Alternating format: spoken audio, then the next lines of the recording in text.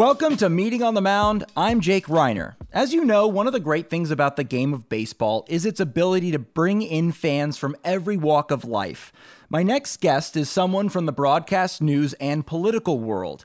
He is an author, political commentator, an Emmy Award-winning anchor. He hosts a weekly podcast called Why Is This Happening? And he is the host of MSNBC's All In with Chris Hayes. Ladies and gentlemen, it's Chris Hayes. Chris, happy to have you on Meeting on the Mound. How are you, sir? I'm good, man. I'm sort of trying to struggle with the reality of pandemic winter, like we all are. So a little talk about baseball is probably a welcome relief. I'm glad to hear you say that. That is fantastic. Now, Chris, before we get into baseball, I wanted to congratulate you on the awesome job you and the folks at MSNBC and NBC did during the election coverage. You guys were patient, informative, and I couldn't take my eyes away from the screen. I started to think about why it was so captivating to watch the vote tallies come in and keep tabs on Steve Kornacki the whole time. And one of the things I came up with was it was kind of like watching a Game 7 scenario where the drama continued to ebb and flow much like a championship game. Did you kind of have that same view when you were covering it and watching it? Well, yeah. I mean, I think that what they share in common is like that you don't actually know the outcome and the suspense is real. And each little change in a close election could be the difference, right? I mean, the one thing that's weird about it, and I kept trying to reiterate this, and this was something I took off. Someone said this on Twitter, I think, that, you know, it would be like someone taking a baseball game and then scrambling all the innings and plays and then reading it back to you with like, so it's like a 3-run homer in the first inning is actually what like the big early vote totals in Philadelphia were. And had they been counted early, it would have been like, oh, Biden is up early. But because we got that read to us late, then the 3-run homer in the first inning feels like a home run in the 9th inning with 2 outs, but it's not actually. And that was actually part of what was so bizarre about the whole thing is that a baseball game actually unspools forward in time, in real time. And this was, the game had been played. We were just getting the play-by-play out of order like days late. But yeah. It did have the same sense of suspense. No, definitely. That's a great way to put it. And I almost think that like, even though we kind of knew what the outcome was going to be eventually, it still was sort of crazy how captivating it was to watch vote totals come in. And when you think about that in just like a general sense, you sort of think like, I'm just watching numbers going up on a screen and the percentages changing. But you guys were able to make it into sort of this visual spectacular. Can you talk about why it was so captivating to watch? I think, again, it was captivating because everyone wanted to know the answer. And I think it's, the metaphor here with baseball is really, I think, good. Is like, if you tried to pull that off with like the exact same level of production that we had and Steve Kornacki doing his sort of incredible, wizardry at the board on an election that was like a state house race in Missouri, it wouldn't work because, right. And this is actually the problem with baseball, right? It's like watching a August game between two teams that are 20 games under 500. It's the same baseball game. And like, it might be a close game that comes down to some decision the manager makes about putting in a relief pitcher. But the reason that a Game 7 or a Game 5 in the World Series has that drama and that pathos isn't the production. It's because the stakes are high and you want to know who won. So exactly. I think the network did an incredible job production wise. And I think you're right that there was something bizarrely captivating about watching the vote totals. But the 95% of the work of that was the fact that people wanted to know the outcome, and that was the only way to know it. Yeah, it's so crazy too, because you think about watching like the playoffs, right? And your own team, like all the players on your team, all the bench players, the guys that you could bring up at some point in your, and this year in the taxi squad, everybody in the bullpen, kind of like your own home state. But then you're watching the election coverage and you're looking at states like Pennsylvania and you're looking at states like Michigan and you're learning about new counties you never heard of before in your life. And it's sort of like watching another team that you've never really watched during the regular season. Right. And then like a few games into a series, then you have like hard, like really deep thoughts and feelings and takes about the other team. Like, oh, this guy, this middle reliever they're bringing in. Oh, this guy's brutal on lefties. And you're like, Loudoun County, don't worry. Loudoun County hasn't been counted in Virginia. We're fine. I know Loudoun County. Like, it's the exact same, like, yeah. Oh, well, no, obviously, look, he's up by this, and Allegheny's still got 32,000 votes out. We all know what, I mean, that's a 75%, 25% split on those 32,000 votes at Allegheny. We know that. We're fine. Exactly. You're trying to calm yourself down. It's super fascinating. And I enjoyed watching it for sure. So I kind of want to talk to you about your Cubs fandom, because we know that you're a huge Chicago Cubs fan, but you grew up in the Bronx. But we know that your father was a North Sider in Chicago, and that's kind of what led you to supporting the Cubs. But I just kind of want to hear it in your own words. Yeah, my dad grew up in the North Side of Chicago on basically Ashland and Devon, not that far from Loyola University. And he was a Chicago sports fan. He was an athlete himself. He played for football for a college prep school. He was a good football player. And I mean, I like to joke that, like, I was born probably, I don't know, 3 or 4 miles from Yankee Stadium. And my dad had the choice of, like, raising me a fan of the most successful sports franchise in all of history, or literally the most benighted, and chose the latter option. But I honestly think in some ways it was mostly an accident. And the accident was this. I think we all have you can probably remember the first Dodgers season that you were really into. Yeah. Maybe it was 88 for you. I don't know if you're probably too young actually for that. I am, but you continue. For me, it was, for the Cubs were really good in 84, and they had Rick Sutcliffe and they had Ryan Sandberg. Of course. And I was 5 years old and got really into it. It was a sort of just old enough to kind of be aware, and baseball cards and listening to the games and watching them. And then they blew a 2-0 NLCS lead to the San Diego Padres. Back then it was only a 5-game series. And then 85 was so I was into the Cubs. And then 84 to 85 was the Bears legendary Super Bowl team, Super Bowl shuffle, McMahon, one of the best regular season records of all time. And I was, so I got really into that. My dad was really into that. And then Michael Jordan's rookie season was that year or the next season for the Bulls. Perfect. So I just think I can imagine it wasn't that my dad was like, we have to make you a Cubs fan. It was more just that, like, there were these 3 epochal events in Chicago sports history that happened in quick succession enough that just converted me really into a diehard Chicago sports fan, Cubs, Bears, and Bulls. And then, 89, the Cubs are back in the division series against the Giants, and they have Andre Dawson, who's awesome, and Mark Grace. And then, at a certain point, and then in later in life, I would happen to meet and fall in love with Kate, my now wife, in college, who's a North Sider. Hilariously enough, her father grew up in Evanston, probably 2 miles from my dad, but grew up a Sox fan because his people were Southsiders. So he's a diehard Sox fan to this day. Wow. So she was not raised a Cubs fan. They're a Sox family. But we ended up moving to Chicago when we graduated college in 01, and we were there for 6 years. And they were actually pretty good. Those were the years of that was like the Mark Price, Kerry Wood years. Yes, love those teams. That was the Bartman year in 2003.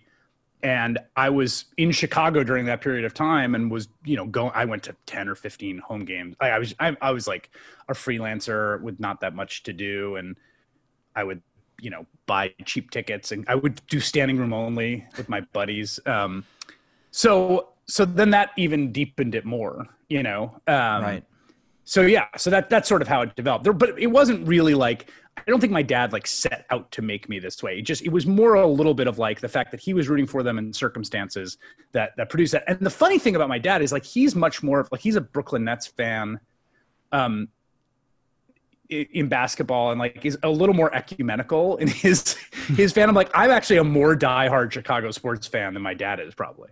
That's fascinating. And the old phrase comes to mind, misery loves company, right? And so when you're a fan of a team that has struggled mightily, and even, the Bears have struggled mightily. And before Michael Jordan got to the Bulls were a struggling franchise. So I almost prefer or appreciate the fact that your dad was a North Sider and you sort of gravitated towards these teams, because I have a feeling that if you were a Yankees fan and only understood success and never really understood failure and depression, that, you wouldn't be able to go through life. It sort of teaches you those life lessons of like, my sports team, I could love them to death, but they are going to disappoint me. And a lot of teams disappoint their fans a lot more than others. I honestly think that dealing with your team losing is like a really good bit of psychological training about like releasing desire and having kind of distance from things that you can't control. And I think it's really hard when you're really young. I mean, I really remember the 89 San Francisco Giants series was brutal. And I also remember right around that time, there was this 2 or 3 years where the Bulls couldn't get over the Pistons, and just being so consumed with like rage, frustration, sadness at those losses, because I hated that team, as everyone did. The Pistons team, the Bad Boys Pistons team. And I do think that like it does help you. There's some kind of psychological coping that you kind of learn to do through the disappointment of sports fandom that I think is actually pretty adaptive and useful. Yeah. And it also makes when you finally do get over the hump and win a championship or witness your first championship, it makes it that much sweeter. It's unbelievable. And for you guys, I mean, yeah. I had to say, like, I really do. I have tremendous affection for that Dodgers team and franchise and organization. And thank you, Chris. I appreciate that. That's so nice of you to say. No, I do. I really do feel that way. We were texting about this, my friends and I, but just like, I'm on like a Cubs thread of like Cubs fans, and like, it just, we were before this year, we were talking about actually, would you rather, like, what would you rather have, the Cubs or Dodgers experience? And the Cubs, they kind of came up very fast. They got that World Series win, but like, I think there was we had an expectation that we were going to have a Dodgers like profile for probably 5 or 6 years of like dominance and excellence. And that just didn't happen. It kind of fell off. And the Dodgers did get that, but they didn't get the World Series ring. Right. And so there's this question of like, because the Dodgers really have been like, they have been the team in the National League, the dominant presence in the National League. I mean, some seasons by insane margins, historical margins. And until this year, I'd be like, yeah, I'd take the ring, as much as amazing as it is. But I was happy to see that at the sort of end of this arc that they got it. Yeah, I've always had that thought of like, would I rather support a team that's consistently historically bad, or a team that is always consistently good but never fully reaches that pinnacle? Although the one thing I will say, like the thing about baseball, the structure of a baseball season and the structure of a baseball season and the baseball playoffs, which I think they probably will keep expansion of, which I feel ambivalent about, is that it's pretty tough to rally yourself to invest a lot in a really crappy baseball team. Like it just is. I mean, and people that actually, do though. People do. People do. I have a little bit of a hard time. Like I will not live or die if in the year, they went through 5 or 6 years before the Theo era, before that 2015 season when, they make the wild card, they have Joe Madden, they went for 5 or 6 years where they were, a basement team every year. Yep.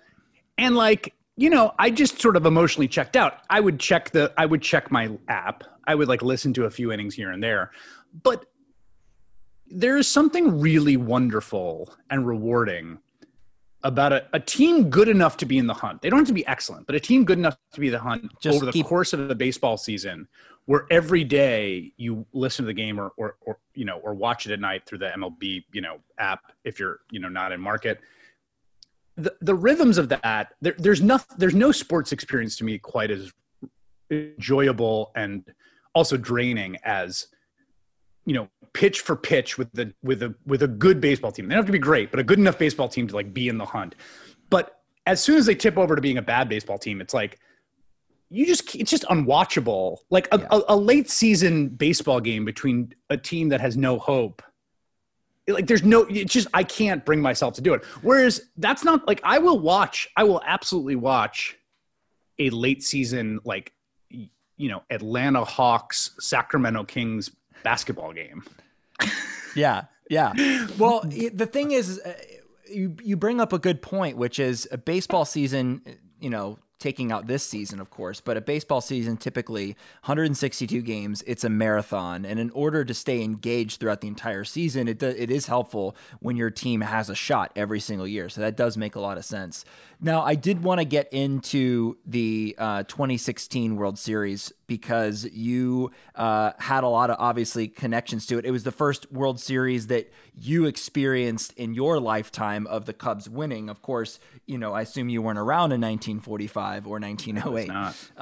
So to have not won for 108 years and not been in a World Series since 1945, you had the curse of the GOAT. You mentioned the Bartman incident in 2003. What was it like to experience that World Series? I know you went to Game 4, but I kind of want to hear your story about Game 7 because I found that fascinating too. So yeah, I actually went to Game 5, I think, when they went down 3-1. Which was even more depressing. That was John Lackey had a really crappy start, and it was the last game in Wrigley, and I took my dad. We flew out. It was like a pilgrimage, and the time before it was amazing, like walking around Wrigley and walking into Wrigley World Series, and the game was like such a disappointment. We were so bummed afterwards and felt so down because they're down 3-2. Yep. They dropped 2 of 3 at home. Game 7. So during the World Series, I was doing my show.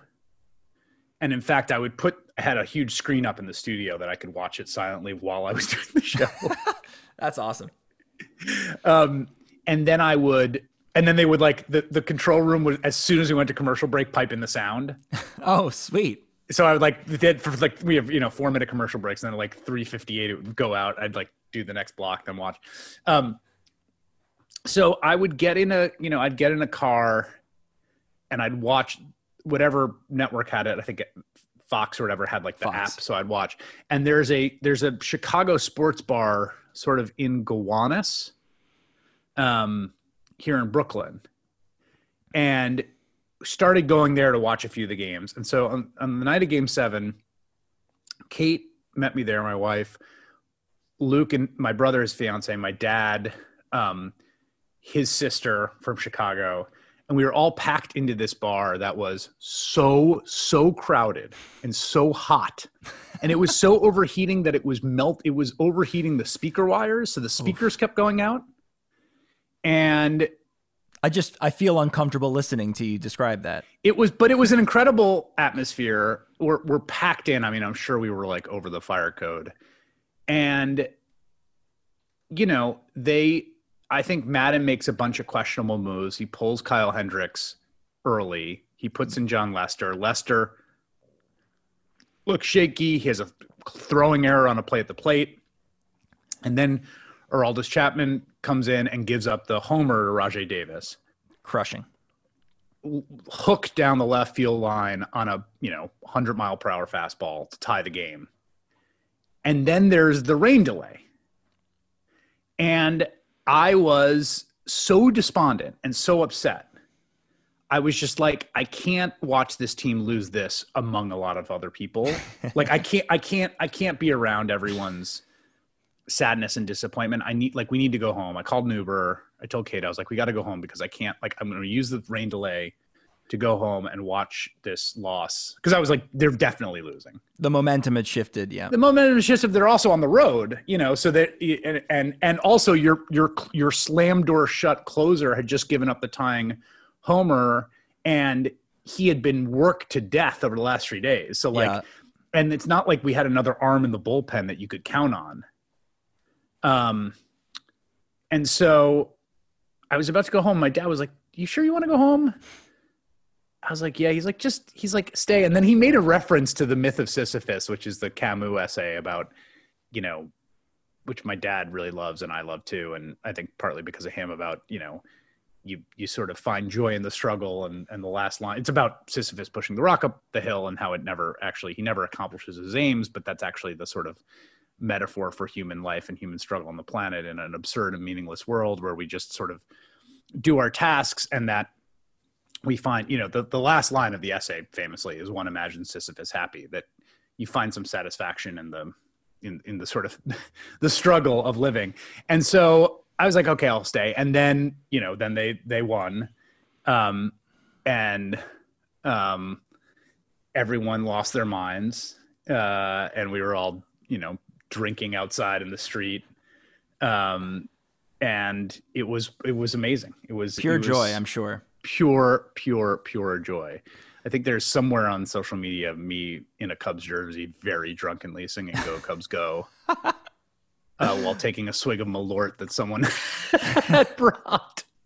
I mean, it's all worth it, right? It's all worth it standing in a sweaty bar, crowded. Oh, absolutely. Yeah. And I was so happy, like, I was, obviously, just to be able to experience that moment of victory with everyone as opposed to by myself in my house. Yeah, it made me think, because I used to be a reporter in Houston, and I was there during the 2017 World Series, and during Game 7, I was watching the game at a bar in Houston, but I was the only Dodgers fan, so I was surrounded by Astros fans, and when the Dodgers got down 5-1, I was just like, I can't be here for this. So I understand where you're coming from, and they ended up losing, but I didn't want to be there when the Astros won, having all these fans just go crazy at my expense. Yeah. So I totally get it, but I'm glad that you stayed and that the Cubs won, and I'm also glad that the Dodgers finally got a legitimate World Series in 2020. Before I let you go, Chris, I did want to bring up one of your old tweets, and this is a good tweet. It's not a bad receipt at all. But in 2017, you tweeted, quoting this, something I mull a lot. If I took a season's worth of plate appearances in the MLB, would I get a single hit? The answer is no. And I found that interesting because, I wanted to know if your opinion has changed since you tweeted that in 2017. And I also want to ask you about former pitcher Dan Herron actually commented and said that you would get at least one hit. So where do you fall on that argument there? So funnily, pursuant to that, Fangraphs wrote a whole article on this topic where they attempted to crunch the numbers. And they came to the conclusion that Dan Herron was that I would probably get between 1 and 3 hits. Wow. And by I meaning I am a perfectly decent athlete. But I didn't even play high school baseball. High school, I played high school basketball. I've continued to play basketball through my adult life. I love it. I'm probably a better basketball player than a baseball player. So I'm not even I'm not a high school baseball player. I'm not a college baseball player. I'm just a dude, right? Just a guy who watches baseball, who's competent enough that I can swing a bat and played Little League and was decent at it. Yes. And they just through sheer repetition, they thought if I'm just throwing my bat out there, that it'll basically run into a fastball at some point. I mean, look, if you could learn how to bunt, you could. Well, that's also true. Although, again, every time you see a pitcher up there who has to sacrifice, you realize that bunting is harder than it looks. Yeah, especially now because they throw over 100 miles an hour consistently. Yeah. I mean, and I was at a batting cage last summer, pre-pandemic, I guess. I was up with family up in Michigan, and there's a little, entertainment area that a little entertainment park that's got a go-kart, and it's got bumper boats and stuff like that. It's got a batting cage. So I went over to the batting cage. I mean, it's just wild. They had it. There's one at 60 miles an hour, and again, you take enough swings, you catch up to it. You're fine. You're not crushing it, but you're fine. But that's 60 miles an hour. Yeah. And that's nothing. No one's throwing any braking stuff. Just the thought that, I mean, the two things that just seem the most impossible to me in professional sports is, getting a hit off a good major league pitcher and being a quarterback making a completion amidst a blitz. Yep. Both of them just seem incomprehensible to me. I know. And I think because enough people have made it look so easy over the years, you don't really realize how difficult it is. Yeah. And I've never been to, I'm trying to think, I guess I've been to batting cages that go up to 70 or 80, but I have never, I don't know if you have, I've never stood in the box against a 90-mile plus power fastball. And it's funny. But I don't even think I'd be able to not just bail out. Yeah, well, that's crazy because when you get in the batting cage and you watch a couple go by at 60 or 70 miles an hour, you're like, oh, man. Yeah, right. You're like, yeah, exactly. And then you can adjust your timing up so that you're beginning your swing as the ball is like dropping into the thing. And you can get to the point where you're like timing it out correctly. But again, that's at 30 miles per hour below a major league fastball. I know. So I said that was the last question, but just finally, because for the purposes of this show, one of the big themes that we talk about a lot is passing the game of baseball down to the future generations. And my grandfather passed it down to my father, and my father passed it down to me. And I think that is one of the big ways that baseball is going to be able to stand the test of time, is that we continue to do that. So I'm curious, from your standpoint of your kids, I know you have 3 kids, what, have you passed down the love of baseball to them, and are they Cubs fans? They are Cubs fans. They're it's funny. They're not sports obsessives the way that I was at their age. But they are Cubs fans. They came, I threw out the first pitch at a Cubs game in 2016, in September, I think. Mm-hmm. And they came to that. We've got these great pictures of them. They're on the field. They have Cubs jerseys on. They all have Cubs, gear, and they know that we're Cubs fans. And I try to watch baseball with them when I can. We'll see. It'll be interesting. They just are not by their age. Well, my oldest is she's a girl, my son who's 6, and then I have a 2-year-old girl as well. But by 6, between 6 and 9, I was already like a kind of an obsessive. Same. And they are not. So we'll see. We'll see what develops. I'm not going to pressure them into being sports fanatics, because that's just. I don't really think you can pressure anybody into that. It just comes and naturally. Also it's fine to take all that mental energy and time and put it on something else. Yes, I know it takes a crazy kind of person to do this to ourselves. But hey, Chris, thank you so much for joining us on Meeting on the Mound. It was so much fun to talk to you, and I hope you had a nice time. You bet. Enjoyed it. Awesome. Thanks, man. Bye.